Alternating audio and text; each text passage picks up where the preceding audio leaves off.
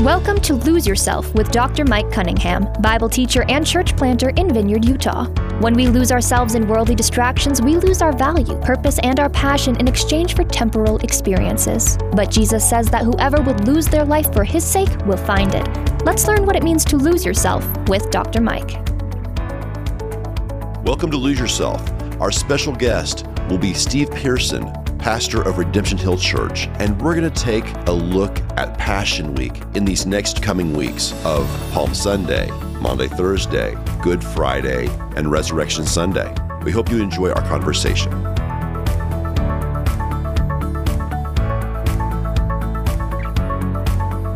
We're just blessed to have Steve with us today. We're entering a time of Palm Sunday, going into the Holy Week, and this is a very special time of the year. And so, Steve, do you have any memories of special services around Easter time? I mean, I know as pastors, we always do these services that are very important. A lot of times it's a time when people are coming back to church, try it out. Just, do you have any great memories about that? You know, it's interesting because I know enough people. I was totally immune to pastors from the South, for most of my Christian experience. I don't think I knew anybody east of Colorado, right? And so in the West, we're just like really super insensitive and we don't unsentimental. We don't really have. It's like, oh yeah, whatever, But there's such rich religious tradition in the Bible Belt that memories and things like that are like really are just a part of your Christian experience, right? In the West, we're just hard, cold people, I guess. No, I don't know. That's but I don't really have anything about because when I grew up, I was Jewish, but we celebrated Christmas and Easter, right? And so I didn't really, my memories around Easter aren't really centered in any kind of faith-based thing, until I came to the Lord. And I just remember probably the greatest memories. I was at a church in Southern California, and just we always had an Easter sunrise service in the stadium, and it was just it was one of the probably for me it was one of the best services of the year, because just waking up and being out there when it's dark and watching the sun come up over the stadium hills and just singing and stuff. And so that's probably my greatest memory from Easter. Not a ton, just that it was just a beautiful outdoor service type thing. So I love that, because that is the point. I mean, the point is the resurrection. If you're going to have a memory, at least it wasn't the Easter Bunny, right? That's good stuff. But the thing is, it's interesting. You brought this point up that depending on where you're listening, if you're one part of the country, you might have grown up with Easter pageants and like Palm Sunday with children fanning little palm branches and processions and whatever. And you might be in another part of the country and you're like, what's that? And I think it's interesting that everyone has a different faith tradition, but it's amazing that no matter, as long as it leads to the cross and the empty tomb, it doesn't matter.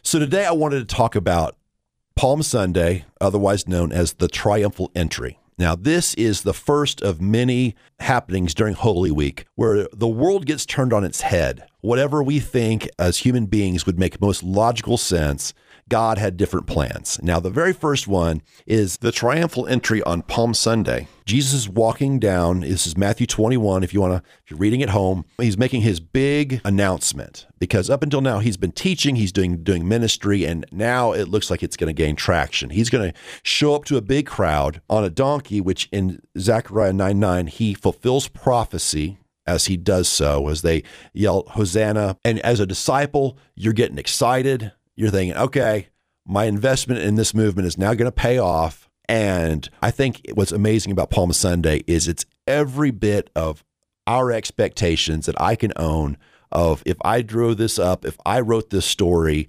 he's going to show up and he's going to fulfill prophecy and he's going to end Rome and he's going to get the Jews everything they ever wanted.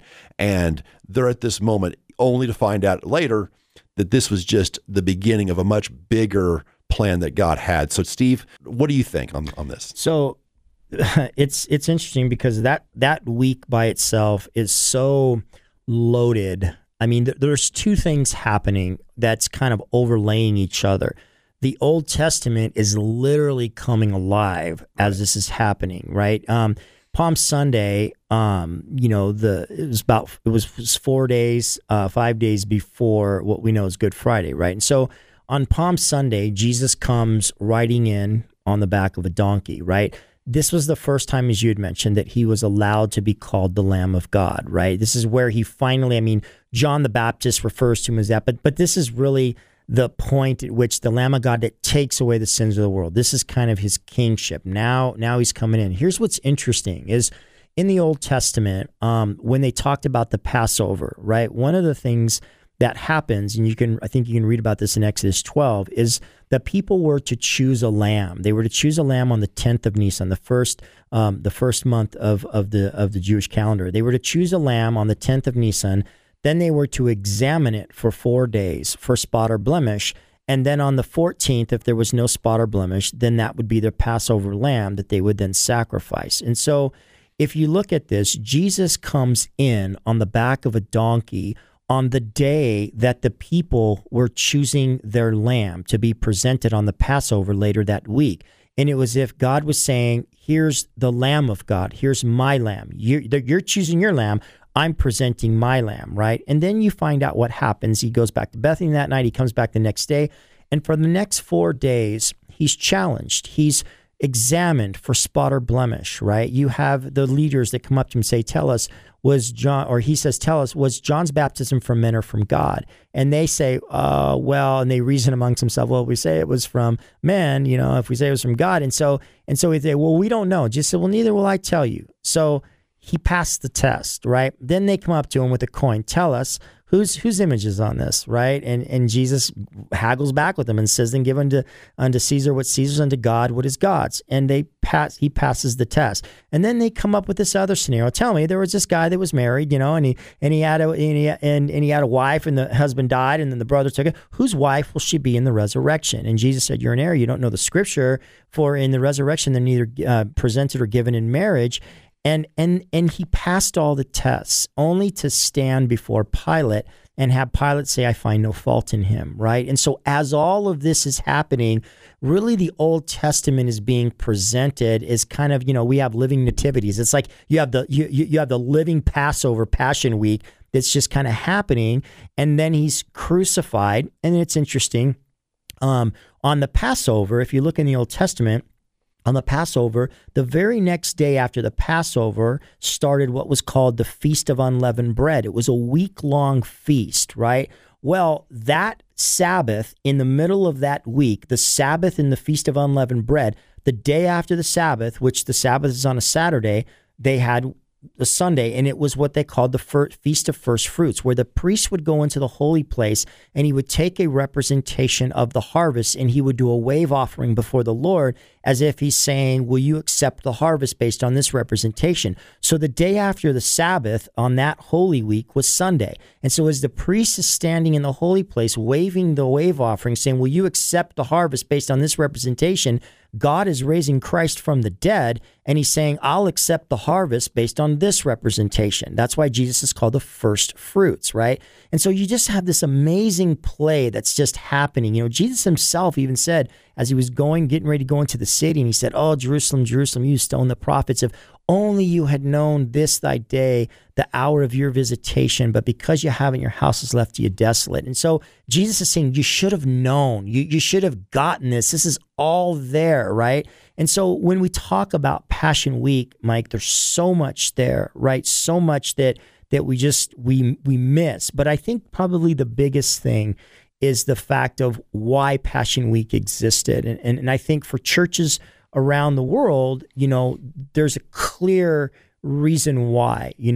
The Son of God, who was born into a manger as a child, grew up. He didn't stay there. As long as we keep him in the manger, he's a cute little idea that we can go up and fondle his little neck and go, oh, how cute, how harmless. But he wasn't meant to live in the manger. He wasn't meant to stay there. He was meant to die on a cross, because when you go from the manger to the cross, Mike, there is a huge distinction and a decision that needs to be made, because Jesus was innocent as a child and just this wonderful, beautiful baby in the manger.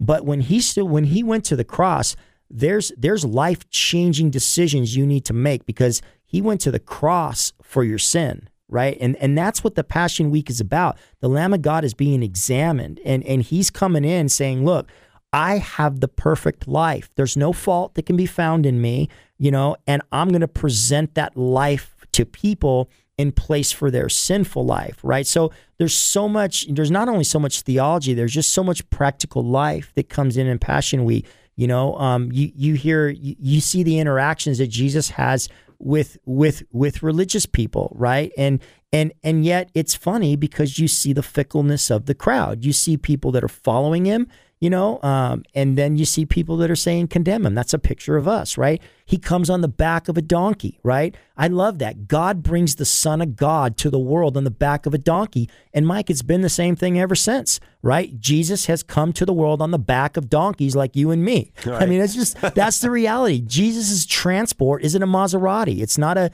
or a chariot. It's a low donkey, and that's the way it's always been. And so I love everything about Passion Week. There's so many areas we can go, so many paths we can take. There are, because so much of it is the fulfillment of prophecy. Yeah. That it all fits together. It's just this amazing puzzle from the manger, actually before the manger, to the cross, time and time and time again. The scripture holds up. Everything points to the gospel. That's the reason we have our hope. What I love about this particular narrative is how everyone misses the point. We get the benefit of scripture and saying we understand in the context what this is. But the people there were experiencing something completely different with a completely different expectation of what was about to go down. If you told every person that was waving those palm branches that Jesus was going to be crucified like 5 days later, 4 days later, you're crazy. Yep, 100%. That's the thing.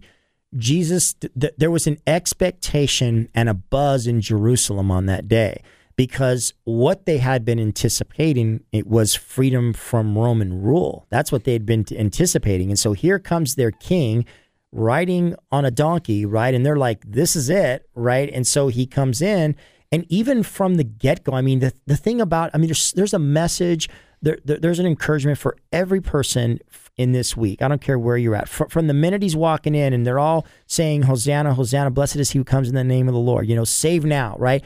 And the religious people come up and say, you need to tell those people to be quiet. You need to tell those people to shut up. And Jesus says, well, if they don't sing, the rocks are going to sing, right? I mean, it's like, in other words, the message is regardless of what you think and who you think I am, I don't answer to you, right? So for a person who's struggling, in life with just thinking, well, gosh, there's so many different authorities in life, and who's that and who's this? Jesus saying, I'm the authority. I've just trumped all of the religious people by telling you, you don't get to tell me what to do, and then he goes in, right? And so you see this interaction that he has with people. You think of Pilate, Pilate's sitting there, and his wife comes up to him during that week, and he says, I had a dream. Don't have anything to do with this guy. He's, and so Pilate has an interaction with Jesus, and Pilate thinks he's the man, and Jesus said, he says, don't you know I have the power to kill you? And Jesus says, you don't have any authority over me other than that which has been given. So here's what you see. In a time when Jesus is, quote unquote, held captive,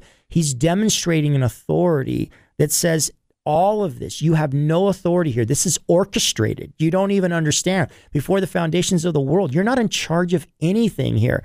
And there's something very powerful, Mike, and a message when things are falling apart, and you got somebody who stands up and they just say, no, all this is under control. You got the story of Barabbas. What a beautiful story of the gospel, right? You got a guy who's a criminal, guilty, and one who's not.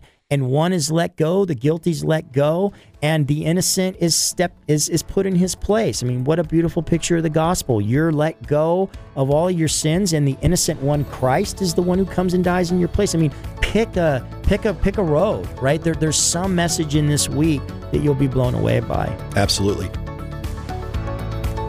We're out of time, but we'll pick up this conversation on our next episode. This has been Lose Yourself. For more information about Mike and his ministry, check out his blog at loseyourself.life. Until next time, make it your ambition to lose yourself to Christ. Lose Yourself is a ministry of Grace Church and Mike Cunningham, and a production of Key Radio.